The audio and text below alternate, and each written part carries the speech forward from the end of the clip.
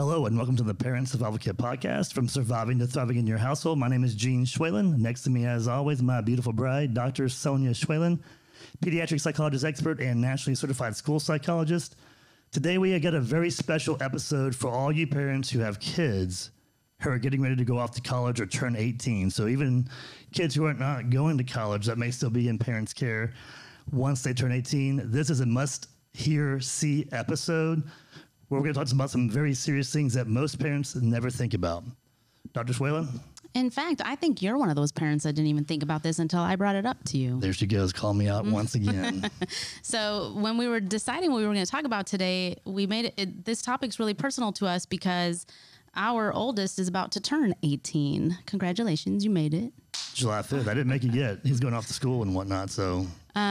And so what I had mentioned to Gene was that we really need to talk to him about signing over a power of attorney, because he's, for the first time in his life, going to be faced with making humongous decisions about his health and what he does in certain situations. And we never know with kids who go off to college. Ours is, sometimes they don't, but it doesn't matter. With more independence, what happens is emergencies can arise, right? Yeah, and for parents and things that we don't think about usually, especially me, and I've gotten my fair treatment of not knowing this stuff over the last few weeks, but when kids go to college, a lot of parents, they assume that since they're paying the tuition bill, they're paying for their, they're still on their health care plan, they're still on their taxes as deductions, and ultimately still the care provider and whatnot. Once that kid turns 18, they can ultimately make their own decisions, and they don't have to let parents be a part of that whatsoever. When it comes to a lot of things, healthcare, access to school records and whatnot. So this is a really big deal that parents really need to know. It's a big deal, and it's not just that they can make their own decisions. It's, there's HIPAA laws, there's FERPA laws, there's laws, federal laws in place that state if a person is a member of the majority population, which in this, the age, I'm trying to say age, they're not a minor. That's what I'm trying to get at. So they're not below the age of 18, right? They're 18 and up. They're considered an adult in our society. And at that point, even if you're rushing in as mom or dad in a medical emergency, let's say, the medical providers are not even able to speak with you about what's going on with your child if they have not signed a release of information or put you down as that person in the chart, right? Because now, being at 18 years old, they're an adult. I'll give a real life example. I mean, we have one with our own son, but this literally just happened. I just thought of this. Last week, I have a client. She's a very longtime client of Next Steps, who just turned 18, okay? But what happened was she stepped up to a higher level of care for a little while, and then she's coming back to us. And so when she came back to us to get her reestablished, we didn't have updated paperwork on her, because in that little gap time, she turned 18. And it took a long time for her to get that paperwork signed, because it was difficult to even just deal with the responsibility of adulting. And, she needs to be in therapy. She knew she needed to be in therapy. She didn't really grasp that she couldn't just talk to me, because I'm actually her therapist, about like everything that's going on. It was, no, I'm just calling you to tell you got to do your paperwork first. I can't really even do a session until you do. And so talking with new 18, 19, 20-year-olds about here's what this means. And what does it even mean to sign a release of information? Because the biggest fear is, are you going to tell my parents everything I'm sharing with you? And the answer to that is no, but we still want to include family members, right? Especially if you're living with that family in your care, because it's important for your recovery from whatever you're working on. Yeah, absolutely. Well, and we also know that kids, even when they turn 18 years old and they're considered to be an adult, they're still kids. They still need lots of parental guidance. But what we have seen and what I've seen over the years is that a lot of kids, just even kids that are in, care for a long period of time, they know that 18 is coming up, and some of these kids are pretty smart and they understand that they don't have to sign the paperwork and whatnot, so they can not do care anymore, which is not in their best interest. And if there's no healthcare proxy or anything in place for that child, then the child gets to make their own decisions. So if there's a healthcare proxy in place prior to them turning 18, then the parent can actually make decisions based on their medical well-being. And that's a huge thing. So any parents, whether your kid's going off to school or not, if you have kids that have any type of mental health or medical challenges that they're facing, this is actually very important to handle before they turn 18 as well. That's right. And you know, your example versus my example, there's two totally different things, right? My new 18-year-old client just struggled to get the work done because it meant adulting. It meant taking responsibility. Procrastination, everything else. There's a little resistance there. It's like, oh, man, I got to sign all this paperwork and read through all this Summertime's stuff, here. I want to sleep in, right? And then you're talking about the client who, as soon as they turn 18, they're like, see ya later. I'm out, right? And so if you have that inclination at all, we want to be proactive and do what we can to help our child make decisions for themselves that are actually in their best interest. Yeah, because we all know as parents, I mean, we were kids too at one point in time. And, you know, when we were 17, 18, 19 years old, we knew everything. You know, you couldn't tell me anything, Mom, Dad. I know what's best for me. So, you know, it comes down to a couple of things. So you mentioned the power of attorney. So these things are very key. So the power of attorney, what does that do for parents? Well, first, I just want to ask you in general, because we're talking about kids who are in treatment or who have medical vulnerabilities and things like that. But when I brought it up to you, had it even occurred to you for our almost 18-year-old? No, it didn't, because he doesn't have any medical conditions. He's a very healthy kid. He rarely goes to the doctor, gets sick or anything. So we've been very lucky there. But, you know, you actually shared the Forbes article that talked about the living wills and power of attorney and healthcare proxies and whatnot. And when I read through that, one thing I didn't even really understand or realize, I guess, before, is that accidents are the leading cause of young adults between 18 and 25 years old. And every year, 2.5 million kids in this age range actually get hospitalized for non-lethal injuries. And so there's all kinds of things that can happen when kids go off to school.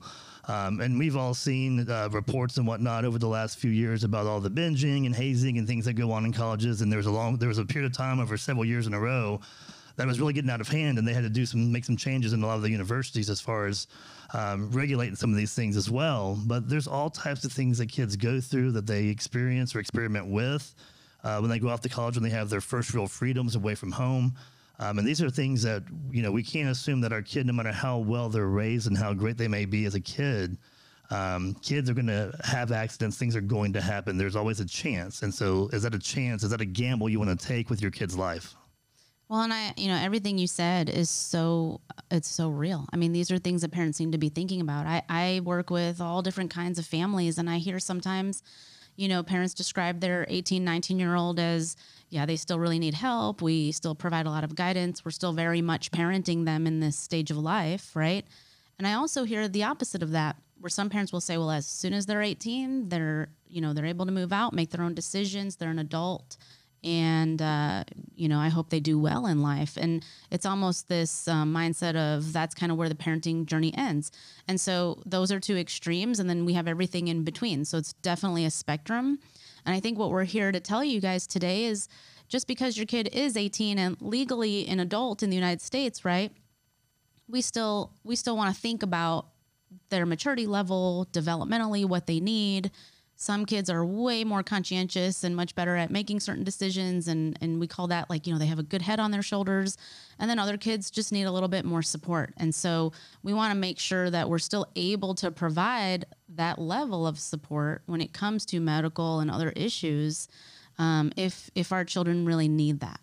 Yeah, I remember you giving me a hard time not too long ago, even on a podcast, about brain development and the age that actually we reach that full development or whatnot, 25 for women, right? Women, and then for guys, I don't know, maybe like 45, maybe like never. Okay, so those are really cool things to think about too as parents, that our kids' brains are not fully developed, obviously. And I think it's important for kids to really understand and know that their parents really do still care. They're still going to be involved in their life, whether they want to go off and do their own thing or not. They ultimately, I think, deep down inside, still want that structure, that discipline to some degree. They're going to go have their freedoms, but ultimately, when it comes down to things that happen, what happens when they can't afford to go to the laundromat? Hey, Mom, Dad, can I get $10 for some quarters? That's very real stuff too. Yeah, we're always there for them, right? Absolutely. And so there's some major life decisions that they may be faced with, and just because they're 18, now all of a sudden they have to make those decisions all on their own. It doesn't have to be the case, and that's what we're here to talk about today. Yeah, so we talked about the power of attorney. We'll go into more detail here about that here in a moment. There's the healthcare proxy, which is also different than a power of attorney. And there's also a living will. And so with the healthcare proxy, you can actually include a living will inside of that, or you can have one that's by itself. And those are two different things. So the healthcare proxy, you want to explain what that really does? I think you are the one who's like really up to speed on the research. So let's hear from you on this. Oh, my goodness. Because I am not a lawyer. Nor am I. I know. All right. So let me put my lawyer hat on real quick. Hold on a second. All right. So a healthcare proxy basically just appoints an individual, an adult, the full right to make medical decisions on behalf of the person that actually signs it and grants that permission. So anything medically that happens, or any medical needs or whatnot, there's an individual that gets the designated right to make those decisions for that individual.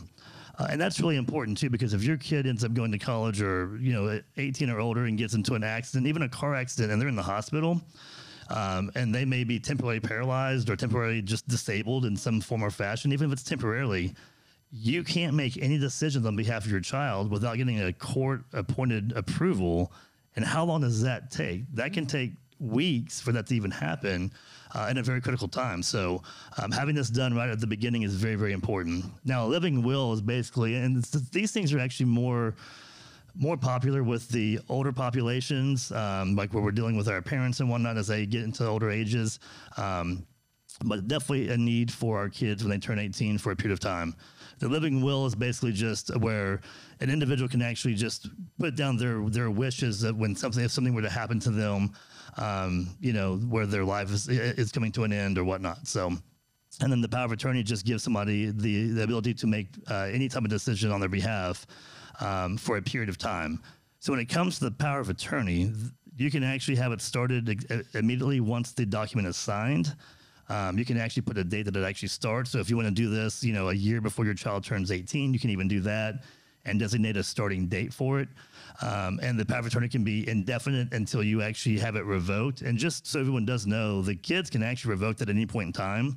The power of attorney, they have the right to do that. So even if there's a specific time frame involved, it can be revoked anytime by that actual child who's over 18.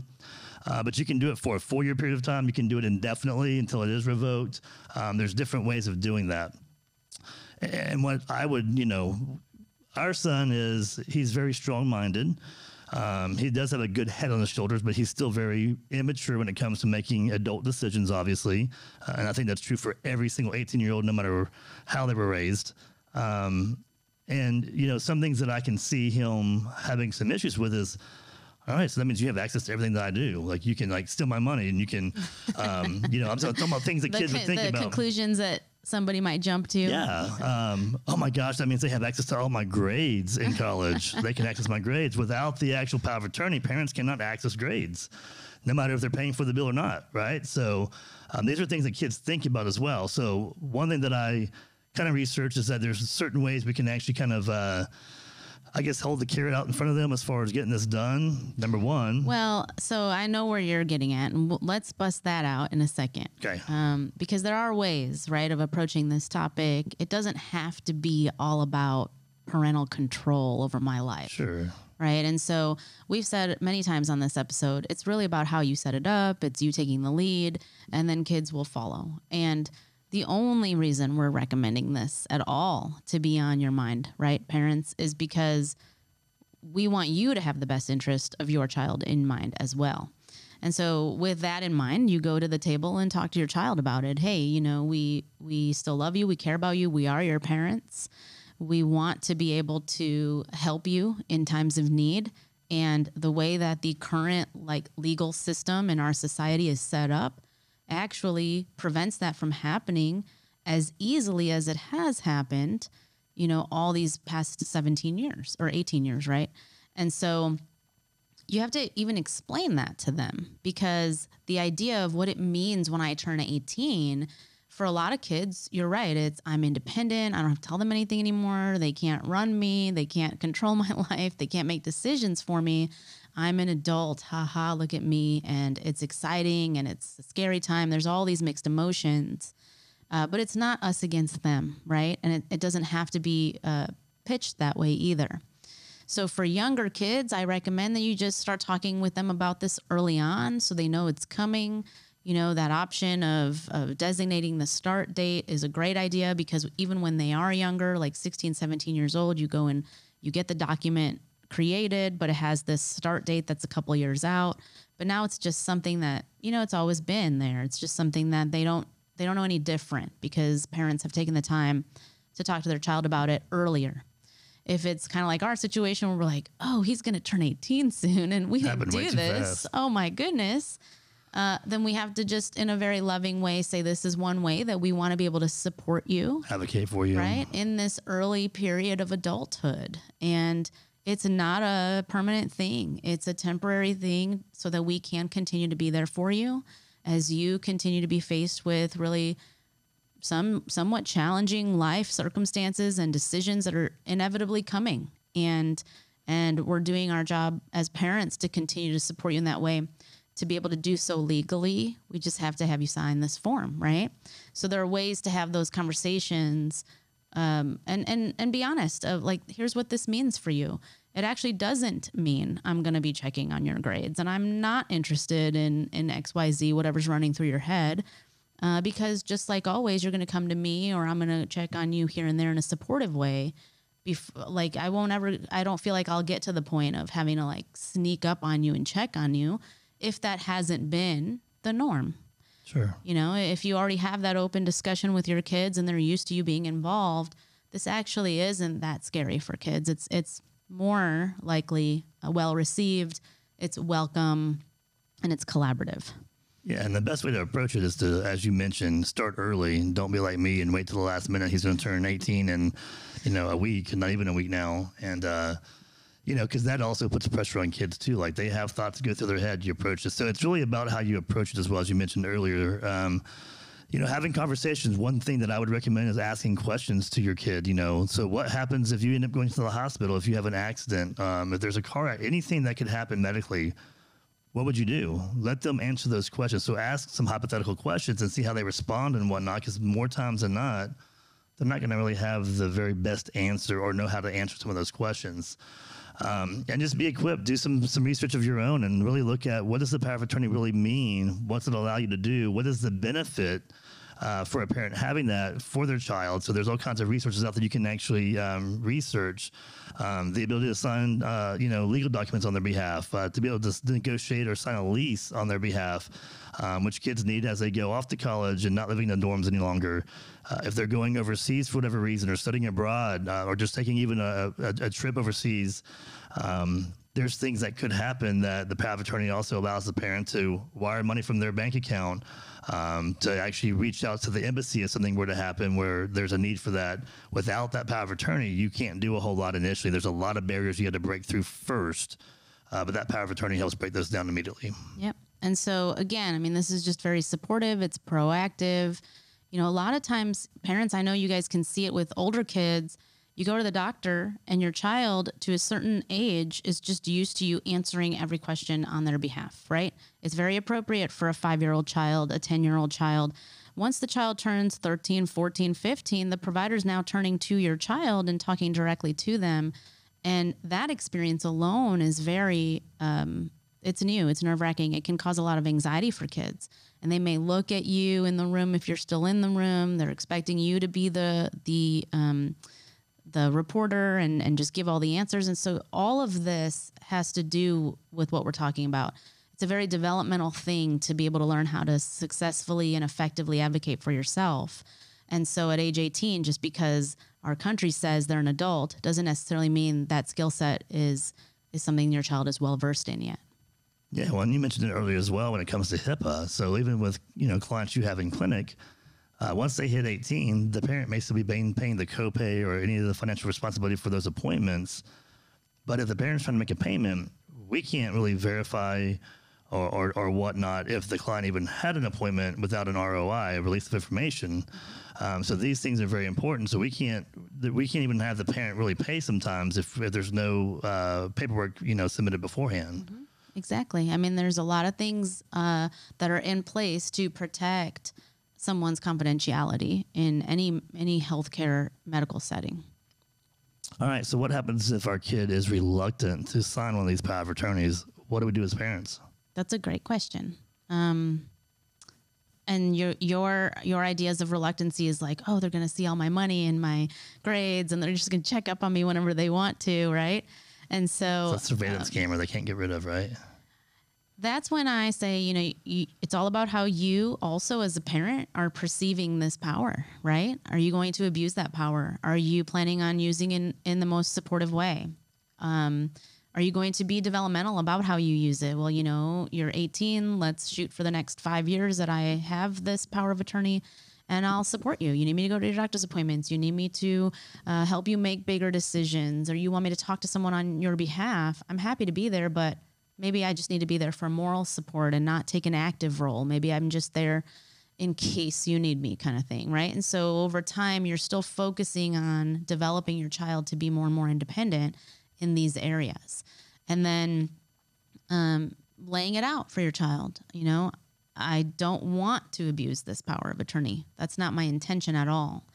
And if there's continues to be some pushback and consistent resistance to it, that's when I say that may be a sign you need a little extra support and go see a professional, right? And at Next Steps, we have conversations like that with clients all the time. That's a great way to use a family therapy session or an individual therapy session where the adult just invites their parents in just for that one session, just to have a facilitated conversation with a therapist in the room who can really help communication and help each other understand each other's perspectives and come to some agreement. Yeah, absolutely. Well, in the article you sent to me as well, and again, these would be things that would be last resort. But if your kid's going off to college and you're paying the tuition, and for every household it's different, there may be student loans that are involved. Student loans may be in the kid's name, they may be in the parent's name, a combination of both. But if the parent's taking some financial responsibility for the tuition, you can very well say, look, for me, in order for me to feel comfortable about investing this much money each and every year, I really need to have access to things that may happen. If your kid can't trust you, then, there's obviously some bigger issues there that need to be worked on. Right. But when it comes down to it, ultimately, well, if you don't feel like you can sign this power of attorney, I don't feel like I can actually pay for the tuition. Maybe we need to look at going to like a community college for a period of time here locally, and you can be independent and do what you need to do, and we'll go that route. There's other options you can actually look into. So I'm not saying don't tell your kid he can't go to college, but you can look at other alternatives if they're not willing to do some of the things that you're more comfortable with. Right. All right. What else are we talking about today? I think that's really about it. Sums it up. So again, these are conversations you start early on if you can. And if you haven't had these conversations, you may have kids that are already 18, 19 years old, 20 years old, already in college. It's never too late because, again, you just never know what may happen. So definitely a recommendation. The power of attorneys for parents who don't really, deal with legal documents too much.